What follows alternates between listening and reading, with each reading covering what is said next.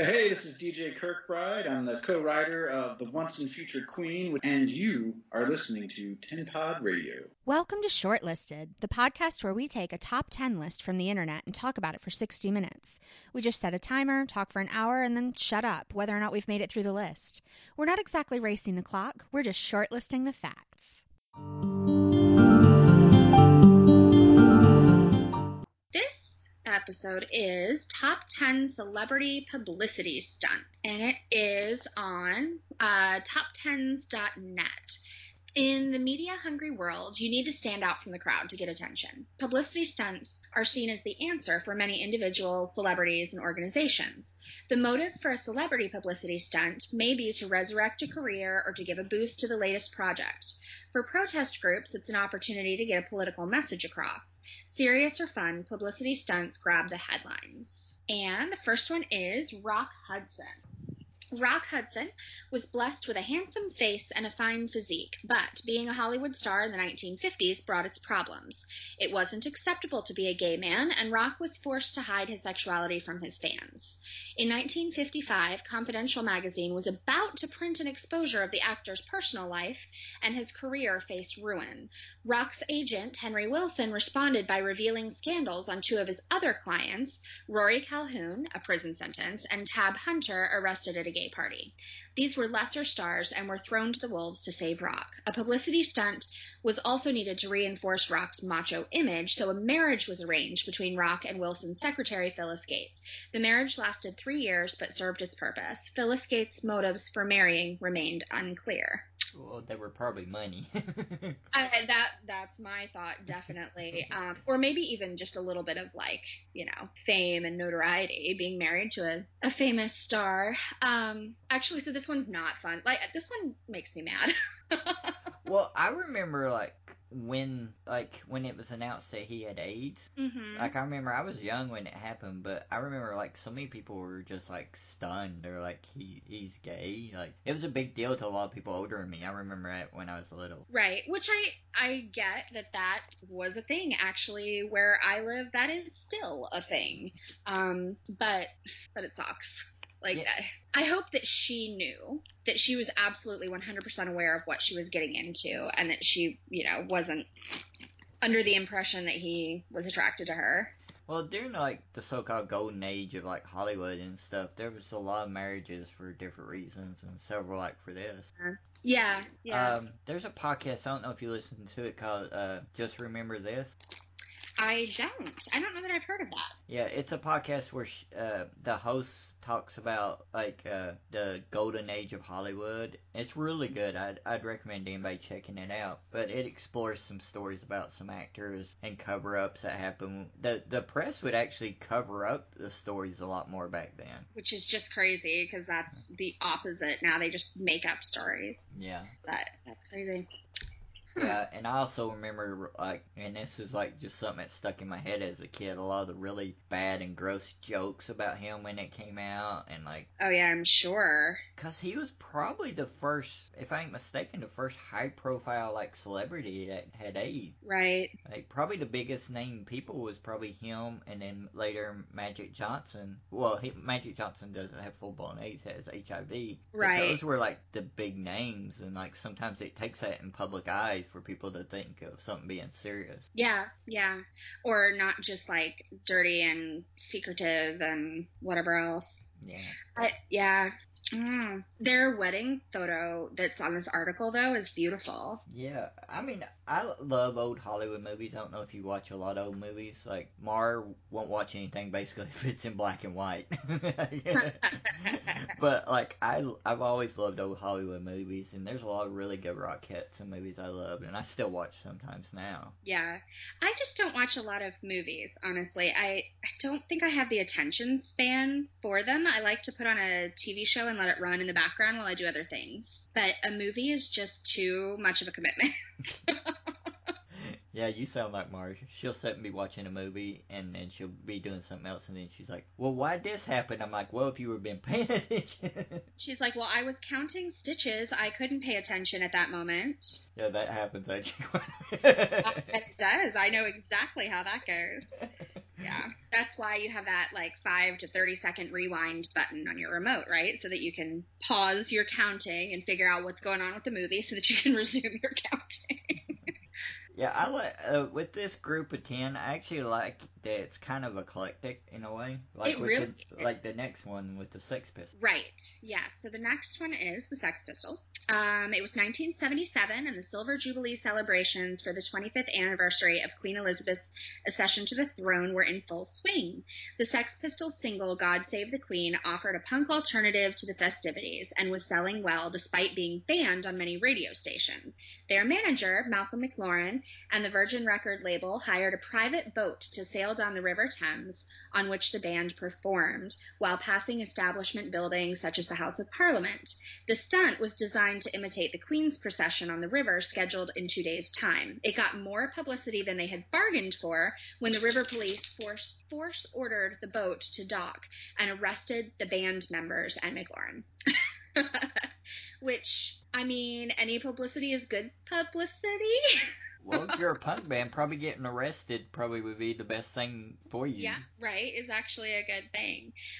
This one was the one that I was looking at so that I could say it correctly. But when we did the list of, what was it? Oh, the top 10 places on Earth that you can't visit, Yeah. that are banned or whatever. One of them was Buckingham Palace because of Fagin, who broke in to see the Queen because he wanted to tell her all his problems. And then we actually did that on Crime Crazy too. But he performed with a cover band and did a cover of "God Save the Queen" because he had, broken in to see the Queen. So that was a funny thing.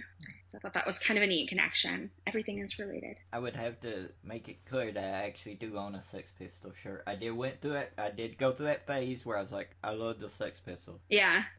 I don't know that I have ever listened to them at all. I'm sure I've heard things, but not so much. The story of like the band members is really interesting too. If you get into stuff about like Sid Vicious and like the whole story with Sid and Nancy, like their deaths and stuff, it's really interesting. Huh. Yeah, I definitely don't know anything about that.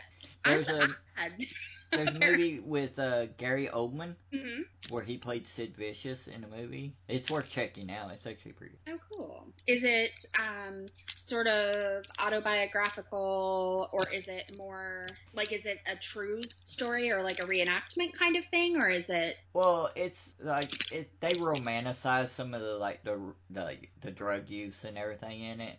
So it's not totally like accurate to what a lot of people who was around at the time would say was real, but it's not bad. And then it can, if you read up on it, it's like really interesting too. You find out about like his relationship with Nancy, which I don't know if they were married or not, but they were really big drug users and stuff. And Sid Vicious was like the total punk scumbag type person.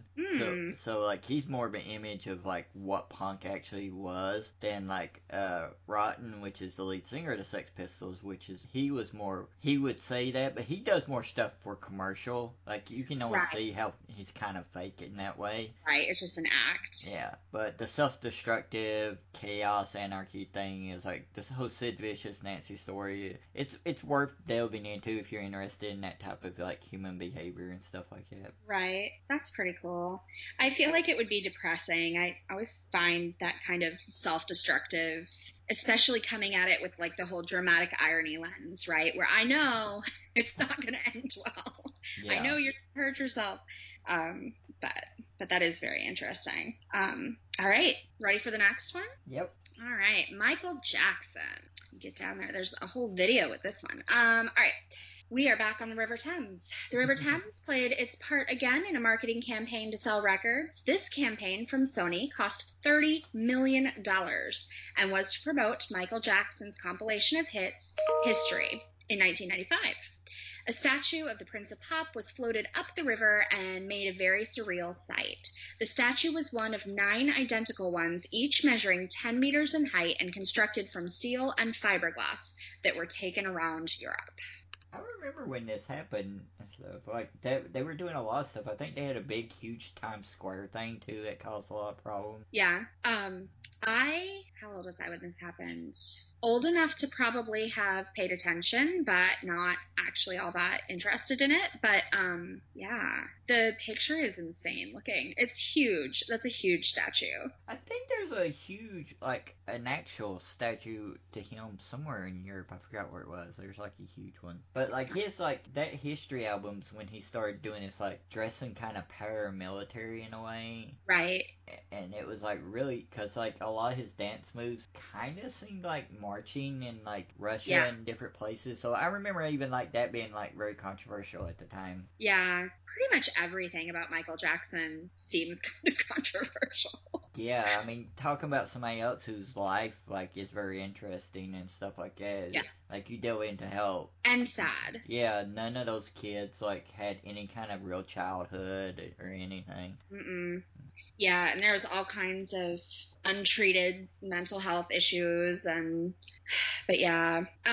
So I think that probably Michael Jackson was on my radar only because he was like the theme music for Free Willy. Have you ever watched Free Willy? Yeah, I've seen it. My sister and I used to watch that probably 10 times a day, just on repeat from waking till bedtime. And so that, yeah, that's the only thing I think about when I think about Michael Jackson, or at least his music. Like, oh, I could sing you the song from Free Willy. Did y'all get excited every time that whale jumped over the boy? And tears. Yep. I think I probably had a crush on, what is his name, Jesse, or his little brother Elvis, one of them. We watched all of the Free Willy movies. Wait, there's more than one? Willie wasn't free? Yeah, so then the next time there's like an oil spill and he gets trapped in the wild and they have to free him again. And wouldn't you know, he jumps over the oil spill. Because that's what he can do. And then there's another one, but I don't think it has him in it. I think it's another whale or something. These are But like it's just called Free Willy. these So are he like must. the Liam Neeson Taken movies. Every member of his family has to be taken. Yes, it just keeps going on and on and on. It made money, and so we have to keep going. I think my first like encounter with Michael Jackson, I was never a huge fan of his. Like I like songs and stuff, but I remember like when Vincent Price did Thriller with him, did the voiceover, and I'm a huge Vincent Price fan. Like I got like all his movies on DVD. I love Vincent Price stuff. But like I remember he did the narration for that one part of Thriller, and I was like, I love that. I'm such a Vincent Price dork. I love Vincent Price. All right, let's see. Ready for the KLF? Yep. All right. The thought of burning money is obscene to most people. I'm going to go ahead and say me. It's obscene to me. In 1994, Bill Drummond and Jimmy Cauty, two of the members of the acid house band the KLF, burned £1 million British pounds on the Scottish island of, is it Jura or Ura? One or the other, and captured the event on film. This was the majority of their earnings from the K Foundation, which they had set up as an arts foundation. The KLF were already notorious for anarchic stunts. People tried to interpret the shocking act. Was it a piece of performance art or a serious political statement? Drummond and Cauty have said that it was about controlling money instead of it being in control of us. Which is all fine and good, but that's a lot of money. Yep, it is. Like, I can understand most, like, artistic political statements, but that's like, okay, burn, like, $100 bill or something like that. If you want to go that far, you know what I mean? But or fake it, put yeah, $1,000 on the top, and then yeah, that's privileged political statement right there is what that it is. really is. It really says more about them and their privilege and their, like, I don't even know, than it says about anything else. This reminds me of a story. Like, my dad used to be a truck driver, and he would drive different things. He was like an independent truck driver, Mm-hmm. and sometimes like he would get hired to do stuff, and sometimes he'd do government jobs. And every so often he wouldn't know what he was hiring. They wouldn't let him know, or they would tell him at the very end of it. Right. One time he was was transporting cargo, and when he got to a place, they were like, "Do you want to know what you were hauling?" And he was like, "Yeah, what was it?" And they said it was money to be burned. His tractor, every inch of his tractor and trailers filled with like basically blocks of compressed bills to be burned. Oh, wow.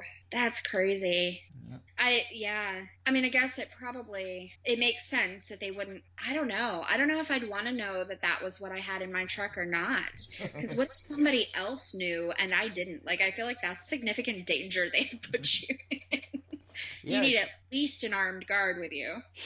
well, it's like stuff that goes on trains, and Yep. like we had nuclear waste and everything going on trains through towns, and we don't really know about it. Yeah, that's true. Well, there's a lot of that. That's crazy. But like it was money that was like damaged and stuff and needed to be Yeah. burned. Right.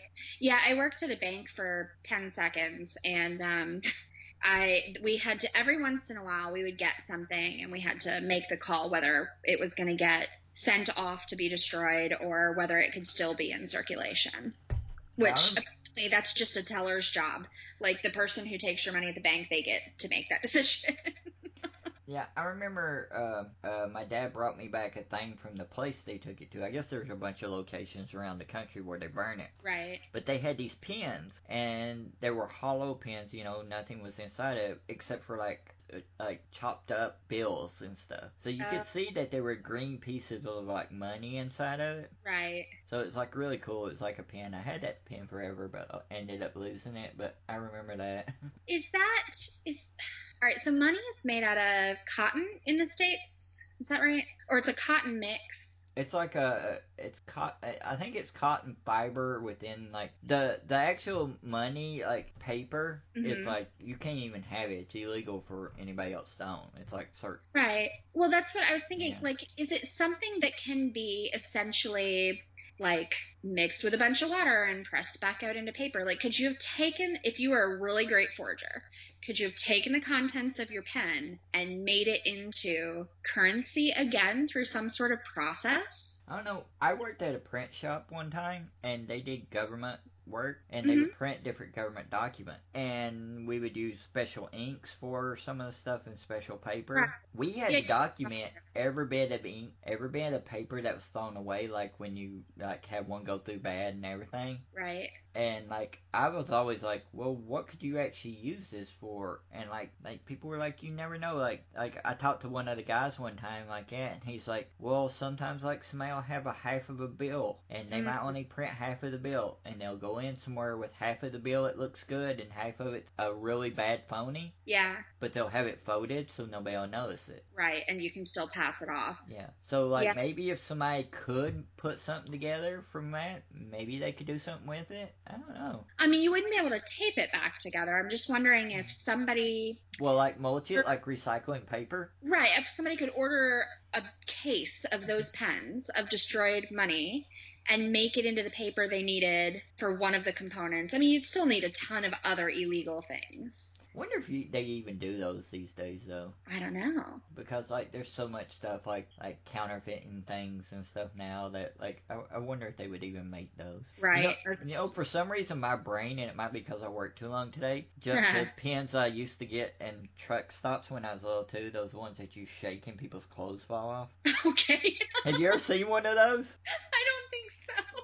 Okay, when I was little and I'd drive with my dad when he was drove a tractor and trailer, truck stops were not the best places for kids and stuff. They weren't like now where like great places to go into. So I would go into them, and sometimes my dad would give me some money and I'd buy different things, and some of it he'd end up taking away from me later and stuff. Oh my gosh. But they used to have these pins where, and you probably find somebody talking about them somewhere online, where if you shook it, it like had a picture of a woman in a bikini, and sometimes a man in like bikini shorts. And if you shook it, their clothes would just fall off. Oh my gosh. It's like a porn pen. Yeah. but I remember that my brain went to that all of a sudden, and I was like, oh, I remember getting those when I was a kid.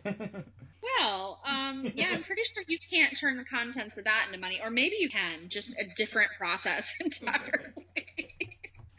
Wow, on that note, let's talk about superheroes. All right, the Fathers for Justice campaign. Sorry. This was not where I expected this episode to go. Okay.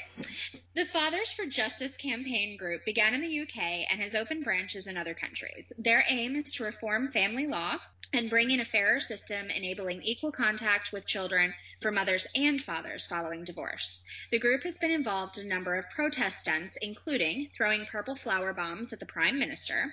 But it was Batman on the balcony of the Buckingham Palace that made people smile or shake their heads in equal measure. Jason Hatch, dressed up as the crime fighter, beat security and stood on the ledge for 5 hours with his banner. There were no members of the royal family in residence at the time. Apparently, Buckingham Palace has a real sketchy history with security. I think it's gonna be the theme of our this season of the show is like Buckingham Palace. Yeah, apparently. He is wearing like the cheapest Batman costume. Not a good costume. I guess it's still impressive that he managed to get up there and stay up there that long. It reminds me of like, have you ever been to like Hollywood? No. Like California? Like they have these like, and I think they have them in New York City too. Like you'll find like these people like in like ratty old superhero costumes wanting people to take pictures with them. Oh my gosh, we were in Vegas last week and they were everywhere and they were so terrifying. Yeah, like you go up and somebody walks up to you and you're like, you might be dressed as Superman, but you look like an axe murderer. Right. Well, yeah, the costumes were bad. They were, first of all, they were like off-brand, so they didn't quite look like what they were supposed to be. But yeah, I know exactly what you're talking about. He kind of looks that way. Plus, I think he might have a fanny pack on in this photo. Oh, I remember fanny pack. I had fanny packs. My mom recently wanted one and had to look everywhere to find one. They're coming back now, though. I know. It's really a shame. There are lots of things coming back that really were better off dead. I got a notice on my Zazzle store, like, for selling merch and stuff. It was like, oh, do you want to put stuff on fanny packs? And I'm like, those are back? Right? That's a thing.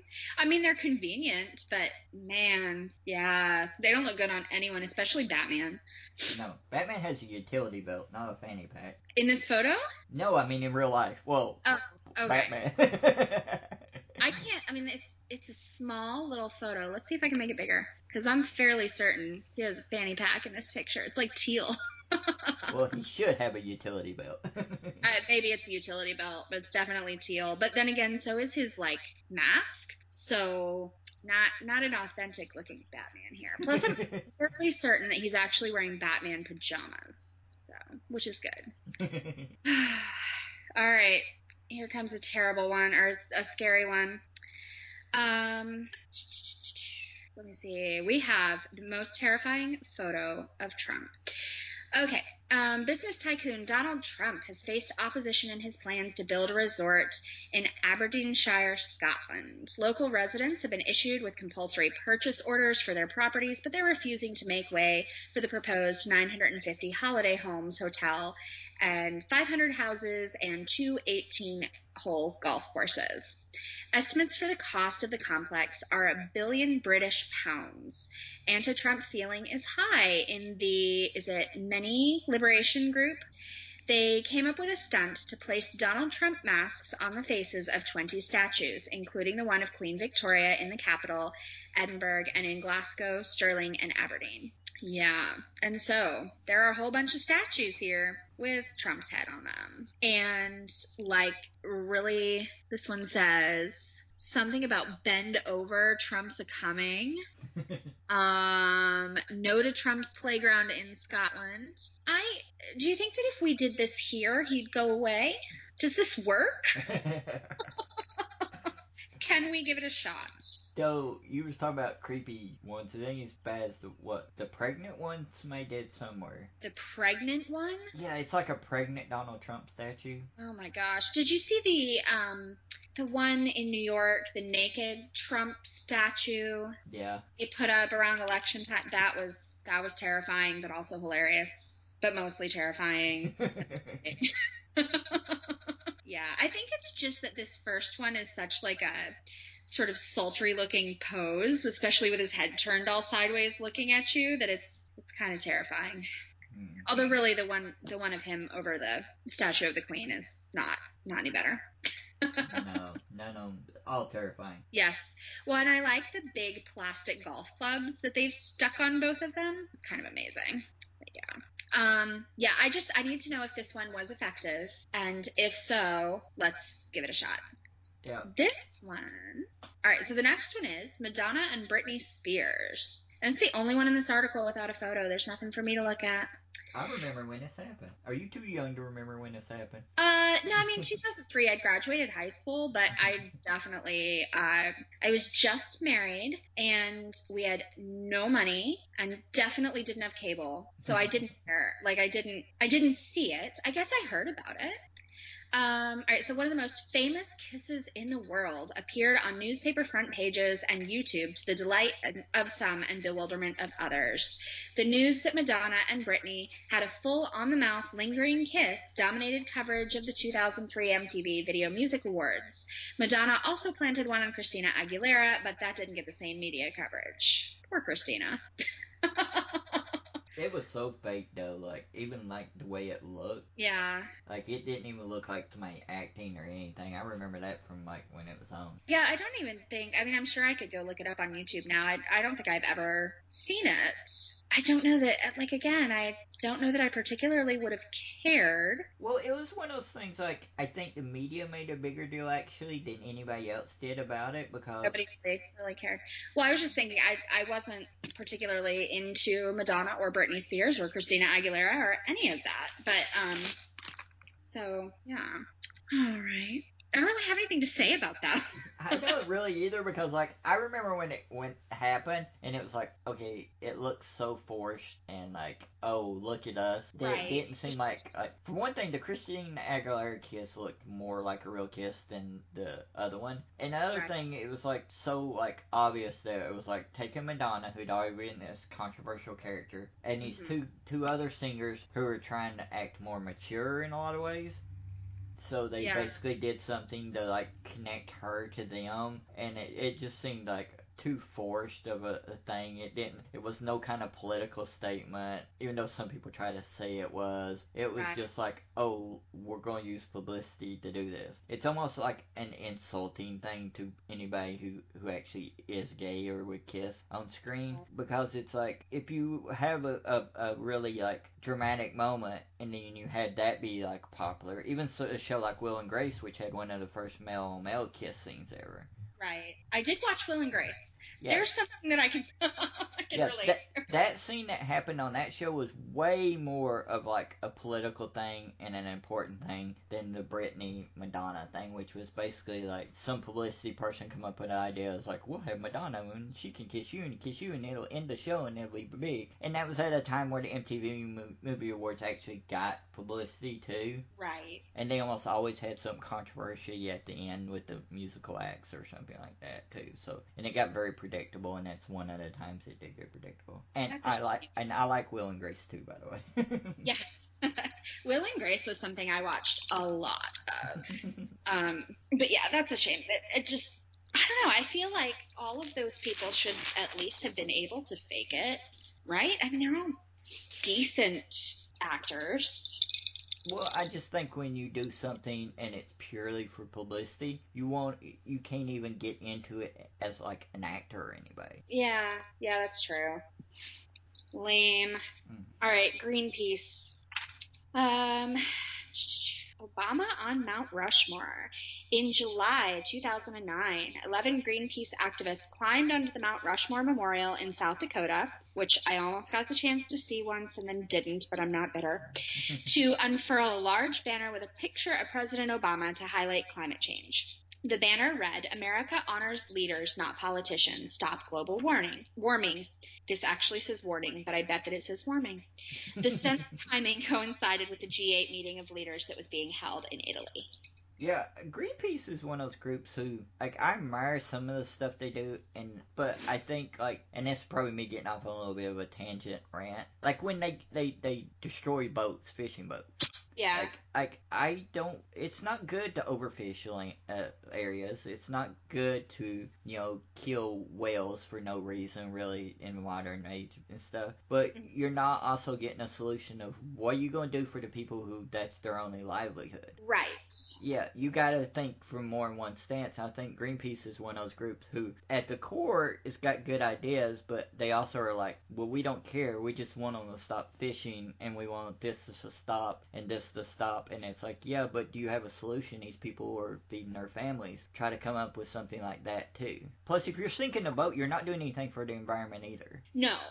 Yeah. So this is a little off topic, but that was always something that we talked about when I was teaching, and actually my husband is still teaching, at least for a little bit longer, but was if I need a day off because my kids are sick or whatever, our school district's policy is you don't take a day off.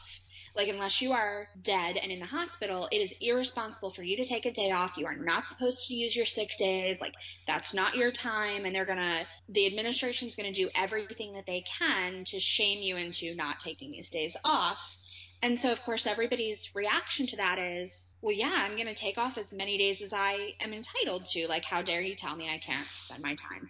But then the truth of it is, if you take a day off, you're not hurting your administration and you're not hurting the school board and the people who make these policies. You're hurting your coworkers who then have to cover your classes and do extra work and all of that kind of stuff. And it's the same sort of thing. Like, if you sink a boat or you're not hurting the people who are responsible for making the decisions. You're hurting the people who are the ones who have to carry them out for whatever reason.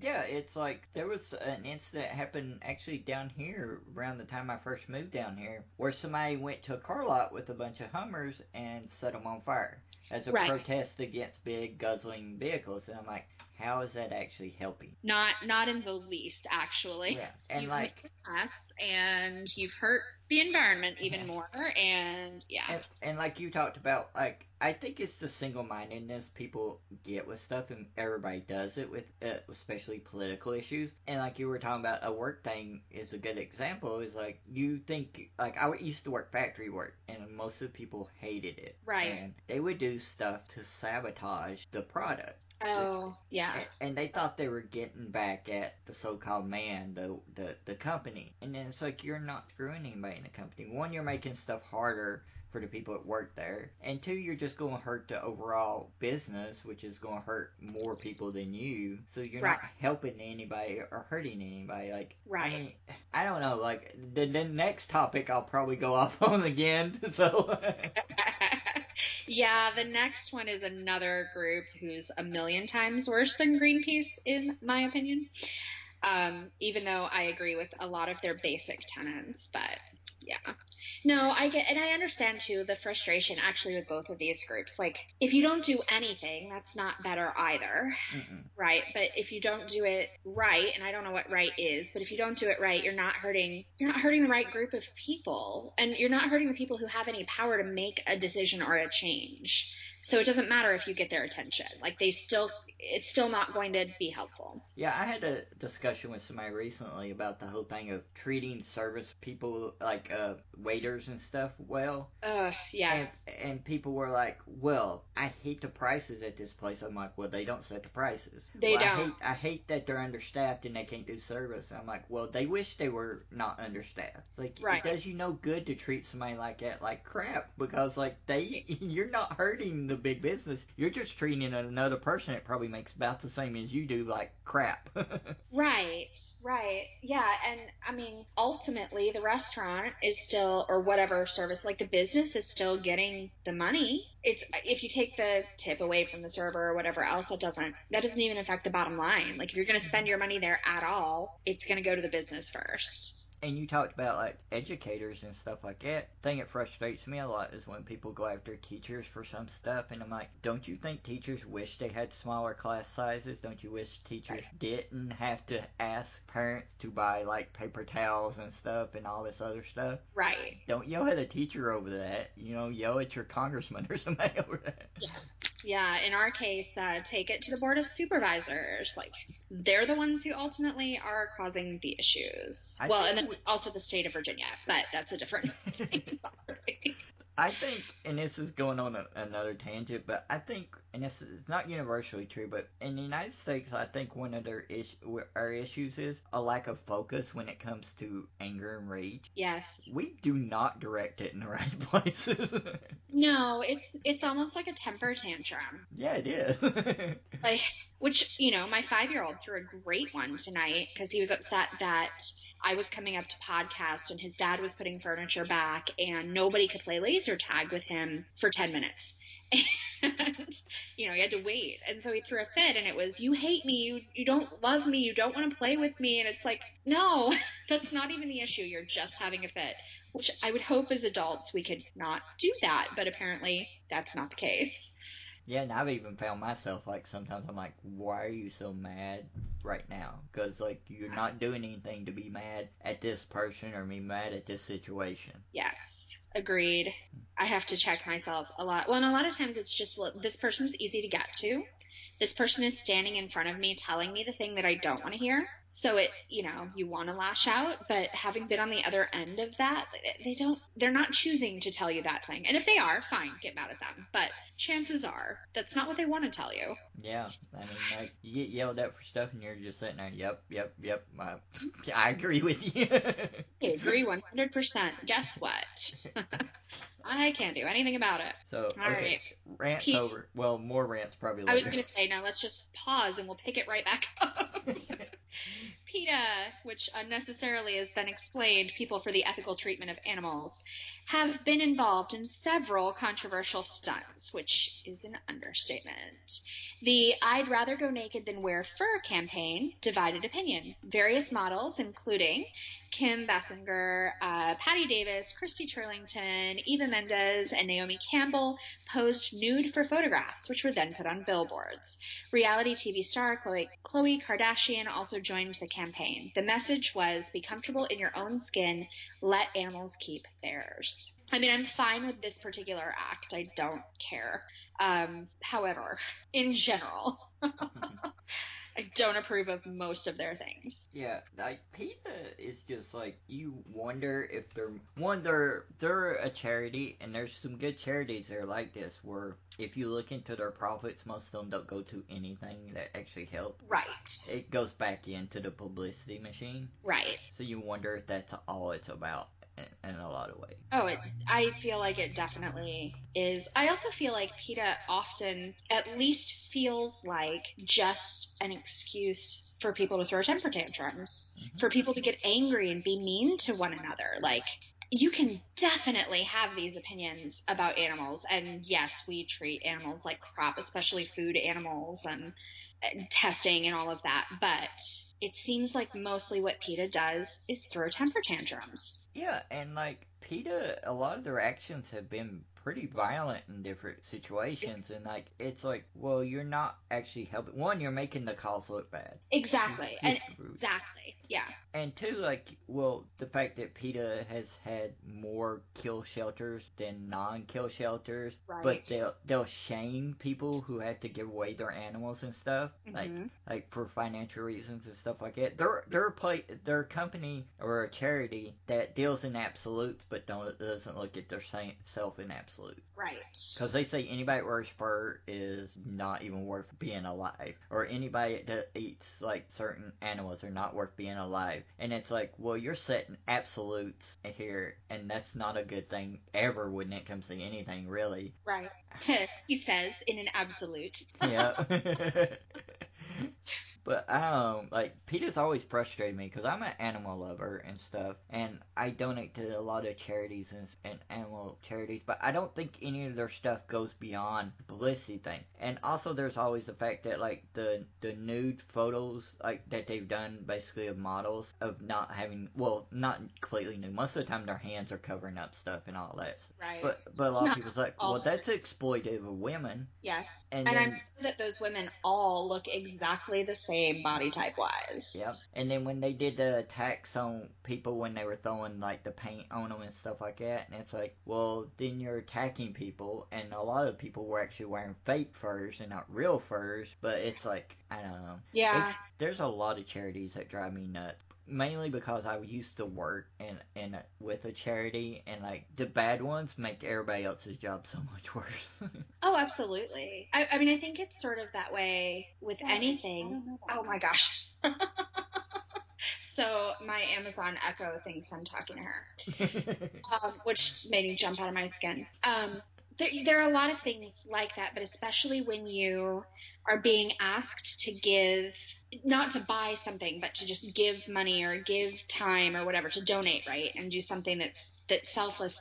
Just a couple of people taking advantage of that is enough to make everybody else not want to participate at all, not want to risk it, not want to, make that sacrifice of their time or their money or their effort. And that sucks. Yeah, and we're so obsessed with, like, especially in the United States, about the almost entertaining side of, like, charity stuff. Like, Yeah. I'm going to use for an example, like, military stuff, supporting the military. And most people support military soldiers and their families. But most people don't donate to actual charities that go to military soldiers and their families. They'll buy American flags, no money goes to soldiers or families. They'll put a light outside their house, no money goes to soldiers or families. But that makes them feel better. And it's It like, makes them look better. yeah, so you're not actually helping. And I think with PETA and stuff like that, it's like, oh, look at this publicity thing, and people are like, oh, I'm entertained by this. It's an entertainment thing. It's more than anything else. It's like their ads or their short films that they did and all this other stuff. It's an entertainment more than it is a charity. Yeah.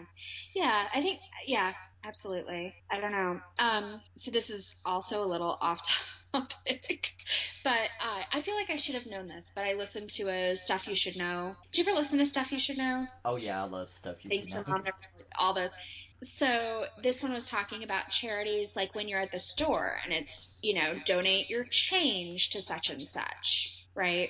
So Yeah. if I go to Walmart and they ask me if I want to round up to the next dollar for whatever charity, the whole reason that any company would do that is that money goes straight to them.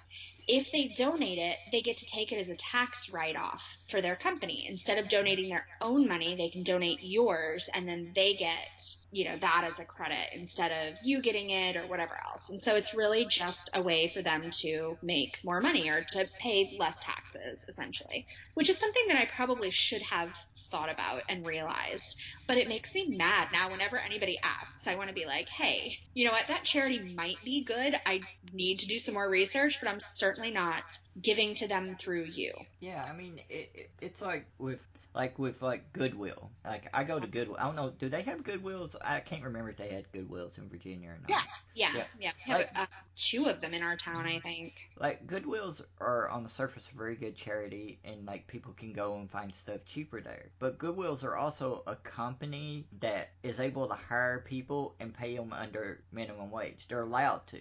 Oh. Because they're considered a charitable company because they hire a lot of people who are former drug addicts or some disabled people and stuff like that. Now, on the Yeah. surface, that sounds great, but the Goodwill is also having stuff donated. They're not having to pay people full wages, and then they can sell that stuff at a huge profit, which they do a lot.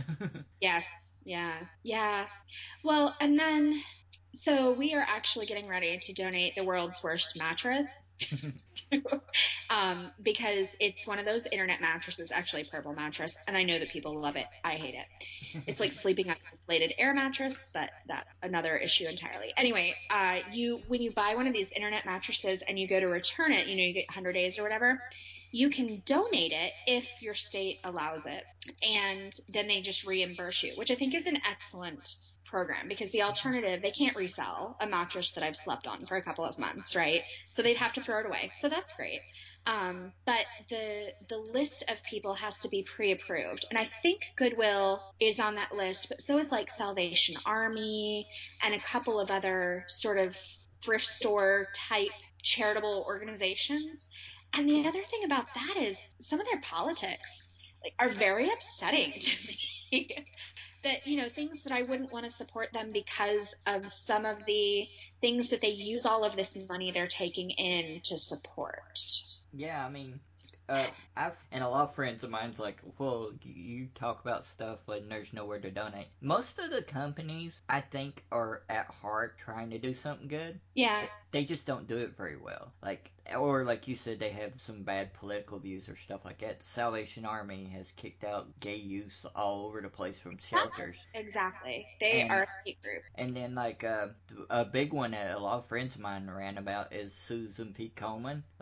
Because not that much of their money actually goes towards cancer research, so a lot of people's like, well, not that much money goes, and you gotta be careful. Look into that stuff. Right. In our day and age now, people should just look into if you're going to donate for a charity.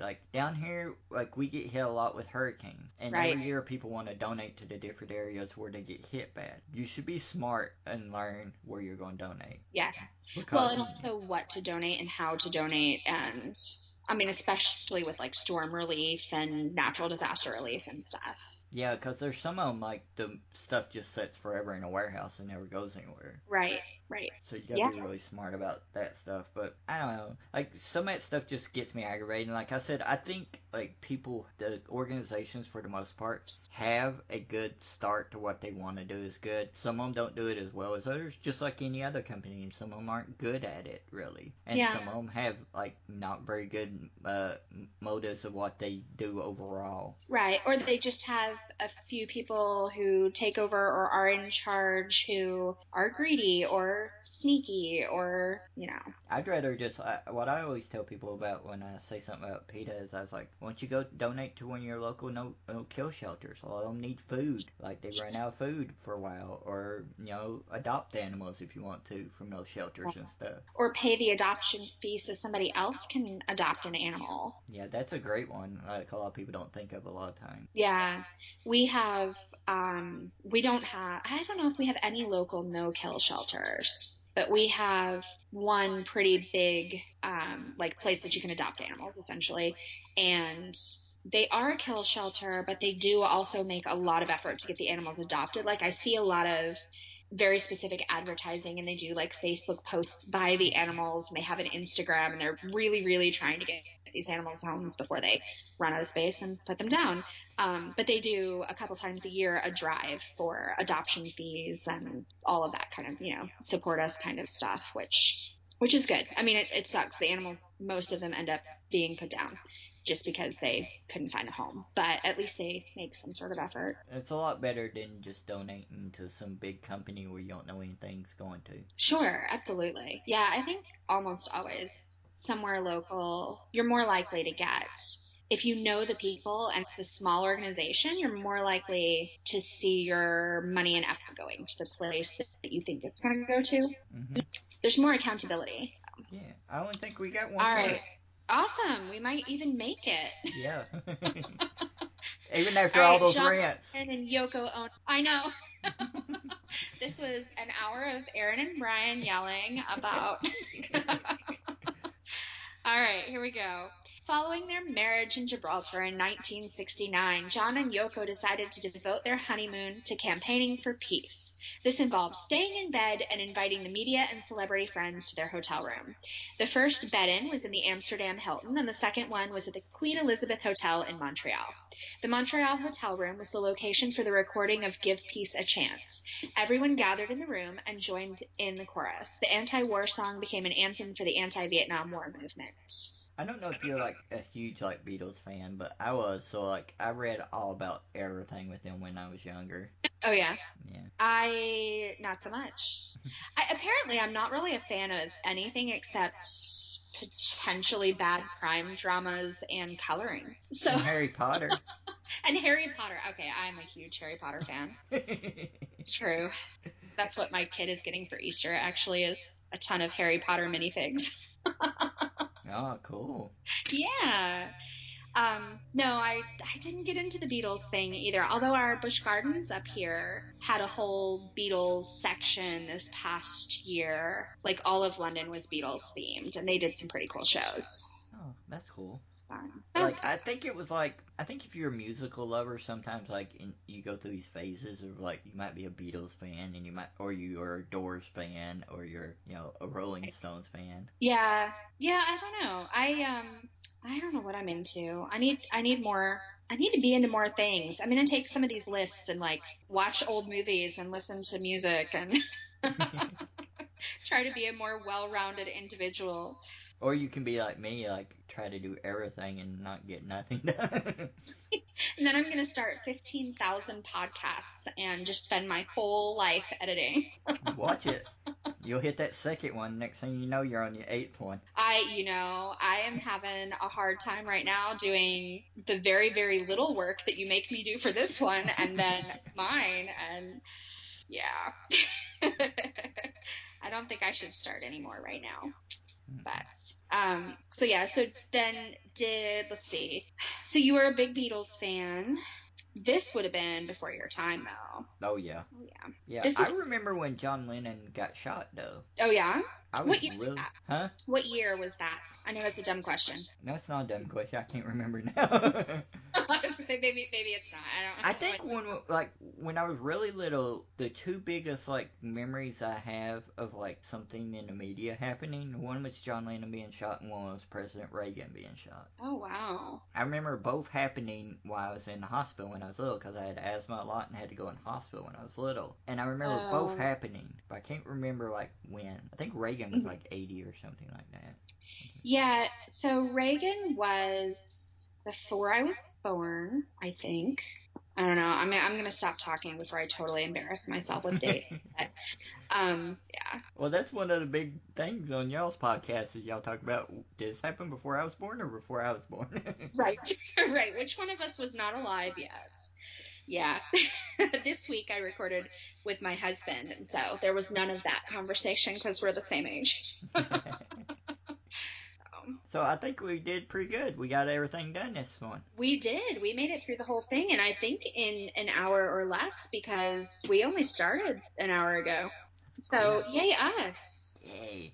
We hope you enjoyed this month's show. We had a blast making it, and we're grateful for all of our listeners. For all things Shortlisted, go to shortlistedpod.wordpress.com.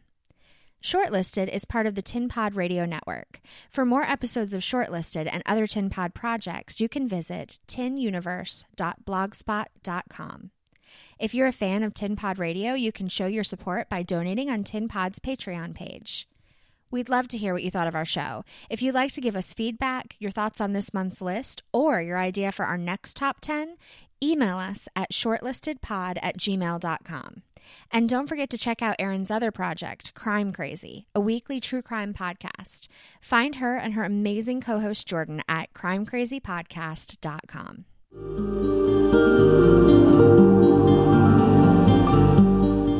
This is Erin Klein and Jordan Middleton from Crime Crazy, where we prove that we know nothing about our legal system, but we're still crazy for a good true crime story.